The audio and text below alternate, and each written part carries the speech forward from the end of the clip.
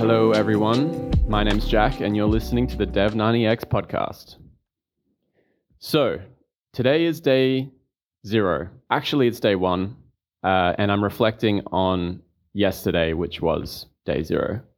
I've decided that I'm going to be doing these podcasts like this where I will record the next day for the previous day, because I don't really like recording in the evening at the end of the day. So I'm going to record in the morning when I'm feeling bright and chipper, and I'll talk about the day prior. So yesterday was Thursday, today is Friday, and yesterday I spent a lot of time just kind of getting ready for the podcast, actually. But before I get into that, let's talk about where I'm at. So I just moved into a new place. Just to reiterate again, I'm living in Bali. I'm living in a place near the coast called Pereiranan, and I just moved into a new place. I'm still figuring out my routine a little bit, still getting, getting into the flow of this new location, like where I'm eating, where I go to the gym, all of those little things, and I'm spending a lot. I'm not like fully up and running 100%, full engines blazing. I'm not quite there yet, but I will be there soon. So my overall strategy with this 90 days challenge is to stay healthy and prevent burnout. And because of that, one of the things that also, because I've kind of cheated and I've already started work and I'm not a total beginner. And I said that I'm like pretty much a beginner, but I'm not actually a total beginner at what I'm doing. So I thought I would make the challenge a little bit harder for myself and begin the challenge by quitting coffee. So I have been a little bit tired these past few days. My energy levels have been a little bit lower than I would prefer, but that's okay. That's okay. I'm gonna be good again soon. I'm really looking forward to that. Also, I did plan to start the podcast on the 1st of August, and it is now the 6th of August. So I'm running a little bit behind on time. And the reason for that is when I decided that I was going to start the podcast, it was the 29th of July, and I had 2 days to get ready. And in those 2 days, I spent most of my time just figuring out audio. So one of the hardest things with podcasting and video in general is the audio. And so, I spent a lot of time just recording with different microphones and trying to clean up the audio, trying to sound better, trying to get rid of mouth clicks and things like that. And it took a few days, let me tell you. But if anyone who's interested in my current podcasting setup, I've pretty much got my workflow down now. I've got the project set up in Coda, which is kind of like Notion for those of you who don't know. It's like a project management thing. And it's got all my notes, my tools, my planning, topics that I want to cover, and a little note for each episode. So right now I'm actually reading from my notes for day 0. I wrote all my dot points down, all the topics I want to cover, and I'm kind of like going through each bullet point. So podcasting setup. I'm actually recording. I have a good lapel lavalier wired microphone, but it was so sensitive that it would pick up all the nuanced noises from my mouth. And I listened to it back one time and I was like, oh my God, I can't unhear that. And I didn't even realize that my mouth makes so much noise when I'm talking. Maybe it doesn't, and maybe it's just sometimes it does. And I still haven't quite figured that part out. But anyway, you could hear every little thing with this microphone. So I tried to clean up the audio in post using GarageBand, using all the different equalizers, figuring out exactly what pitch those mouth noises happen in. And in the end, in order to get rid of the mouth noises, I had to destroy the quality of the audio so that you couldn't hear it. And that kind of ruined it. So I decided to abandon using that microphone for now until I figured out how to get the quality where I want it to be. I was spending way too much time on this, guys. Like, oh my God. So now I'm recording from my phone microphone. I've got a Galaxy S9. It's pretty old now, but the microphone's still pretty good. I've got my face mask over the microphone to act as a pop filter, and it's not too bad. It works pretty good. And I'm speaking really, really close to the microphone. So for any of you guys out there who are thinking of starting a podcast, this works great. This works super good. Put your face mask over the microphone as a pop filter, speak really close into the microphone, and then you can do the back end stuff, do the audio cleaning up afterwards. I'm using GarageBand and also an online microservice called Auphonic, which it's like a paid service, but it's pretty reasonably priced. And it just does everything. It just like levels the volume and cleans the noise and just everything. So I've found that is such a time saver for me. So that's my podcasting setup. Also, yesterday I spent a fair bit of time on setting up the Telegram group chat and the website. So Dev90X has its own website now, dev90x.com, and you can go there to join in the Telegram group chat, which is where I'm going to be hanging out talking about the podcast, and any of the listeners can also join in, and we can all talk about we can all talk about the podcast and the challenge and learning how to build apps.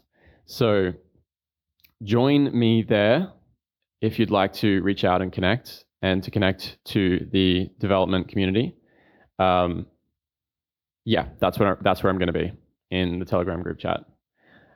Also, it's going to be free for like the first 100 people, and after that, I will probably put up a paywall. It'll be small. It'll be like $5 or something like that, just to keep the quality high and just to keep people engaged and valuing the group, because I just want to keep it a valuable group for people, not just one of these like, just spammy, crappy, like mass marketing Telegram groups. I want this to be a really helpful group. So yeah, definitely get in quick while it's still free. As for the app development, so I want to say that mostly when you start developing an app from beginning, from scratch, and you have no developer experience, there's like a few things that you do first as you're getting kind of set up and kind of getting into the swing of things. And I've already done a lot of that stuff. So when I quit my job with Resourceful about almost 8 weeks ago, I went through a transition. I quit, and then I had to move house. I moved from Ubud to Canggu, and then there were lockdowns in Bali, and there was like this whole thing. But in that time, in that crazy time, I had already started working on this idea, working on this concept. So at that point, it was still very much just a concept and just an idea, and I hadn't done anything on it. And also, I hadn't really got anything set up for building an app. I hadn't done any of that back-end stuff. I hadn't done any of the front-end stuff, and I didn't have like developer environment set up. So I really wasn't ready to build anything. However, since then, I have become ready to build things. And so I've done a fair bit of this kind of prep work already, which makes it, I wanted to say that. I wanted to tell people what I've done, because I'm kind of already in the swing of things, and it's not really fair for people who are just getting started for me to skip on that, because that's like some of the hardest stuff is just getting started. And it's such a cheap thing to just like skip past the part where I'm getting set up and just getting started, and to the point where I'm like already writing code. So I wanted to say that I have my stuff kind of set up already, and going into that a little bit. So I spent maybe like 5 to 7 days researching what to write code in. At first it was Xcode, because I was planning on doing the iPhone app, and then it wasn't Xcode anymore. And so now it's just a text editor because I'm building a web app. And the text editor that everyone uses, apparently everyone, is VS Code, which is made by Microsoft, Visual Studio Code. I actually initially confused it with Visual Studio, which is another product by Microsoft, which is like a full-fledged IDE, and Visual Studio Code is just a text editor. So it's not, technically speaking, like a fully fledged IDE. And the difference there, as far as I'm aware, is debugging, I guess. I'm not an expert in these things, so I don't fully know the difference between like a proper IDE developer environment and just what a text editor is, because this text editor is not a text editor, let me tell you. It's it's fully featured environment for coding. So I got that Visual Studio Code, and then I it's not like a text editor. It's like it's complicated. There's like all these features. It manages file systems, file trees. You have projects, you have workspaces, you got folders. It has like a plugin library with a bajillion different plugins that can do like every little thing. And so when you're getting set up, you don't just download VS Code and you're ready to go. Like, you got to get familiar with it. You got to learn keyboard shortcuts. You got to learn which plugins that are super helpful, because they don't come, pre-baked into it. You have to go to plugins and then download them and then activate them, and then figure out where their functions are and how to activate functions and like how they change the UI and all of these things. It's a learning curve, let me tell you. So I spent a few days just figuring out what the best plugins would be. And there are some plugins that really help with the workflow. Live Server is one where, it'll open up your HTML file in a live server, and then you can put autosave. You can switch on autosave in VS Code, which is just constantly saving the file. And then Live Server is always just updating automatically to reflect what changes have been written into the code. So you don't have to set manually Control S and then go to your browser window and then reload the page to see what has happened. It's just automatically. So it just really speeds up the workflow.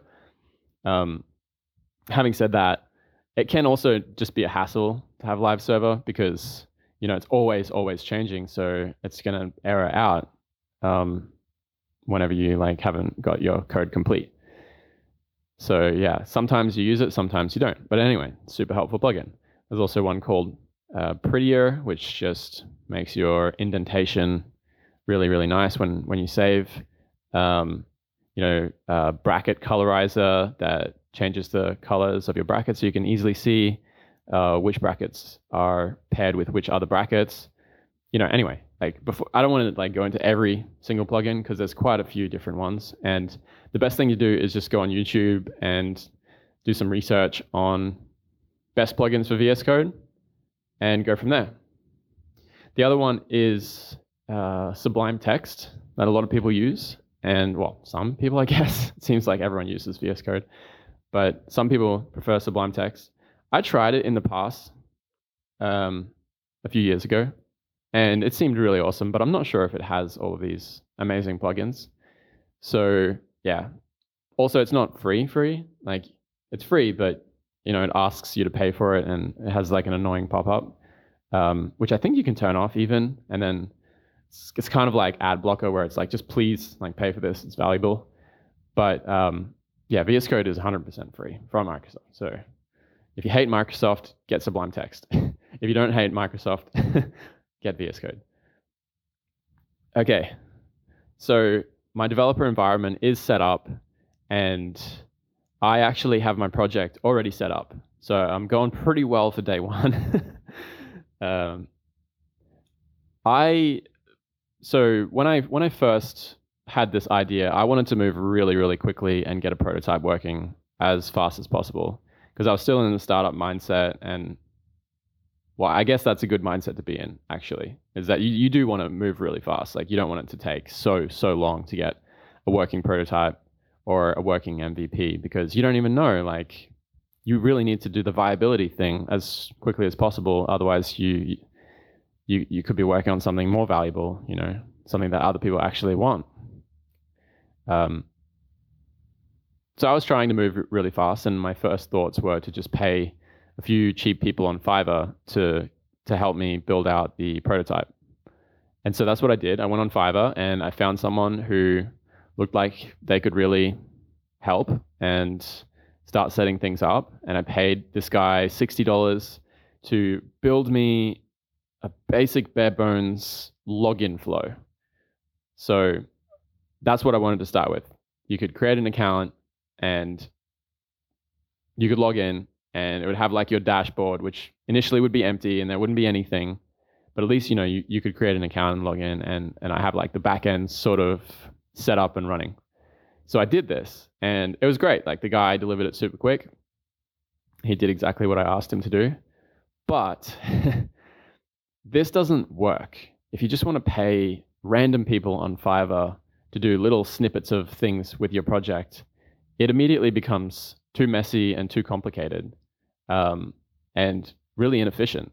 Like ideally what you want is one really good person who's going to just do the whole thing. Like they're going to build the entire prototype or the entire MVP, and you're only talking to one guy or girl the whole time. And that's what you want. You don't want to just like hire random people. The problem with that, or with this, with Handstander, is that I can't find just one person who knows everything they need to know to do the app, because it's bridging two different areas of expertise. It's bridging like front end development, not really front end. It's bridging general app development. You got back end and you got front end, and you've got APIs that access different hardware things like the webcam, and you display that image on the screen, or the photo, or the camera on an iPhone or an Android if you're using a native app. And then you've got the data backend. You have accounts and management, and users can save their data. They can record their handstand sessions. It's going to deliver them achievements for different levels that they reach with their data reflected in their data, to turn it into a game. But then you've got the AI, and that's like the big kind of bridging factor here. That there are like computer vision AI experts on Fiverr that's their thing, but then they're not so good at the other stuff. And then you got like the Firebase kind of like front end web development experts, and that's their thing, and they can really like set up your stack, but then they can't do the AI. And it's like, and then so you got to work with multiple people, and at that point you may as well just build a team and fork out the big dollars. Just pay them just to stay on until you get to the point where you want to be. And so I thought about doing that. I thought, okay, well, why don't I just take the rest of my savings and just dump into that and just pay these people to get to the point. But I realized that I wouldn't learn how to code, and then I'd be left with no savings and no real like prospects for going down this path, as I was in the product management side of things, and now I want to get into the development side of things. And to do that, I need to learn how to code. I need to learn this. So I decided that I'm going to do it myself. I'm going to learn what I need to learn, and I'm going to do it myself. And that's where I am now. So here I am. I've got my project set up. I got my developer environment set up. I'm working from an M1 MacBook Air. It's great. I really love it. And the project file that I have for my project is super messy. So I asked this guy on Fiverr to deliver me something that was very basic, very kind of templatey, and that's exactly what I got. I got like this template thing.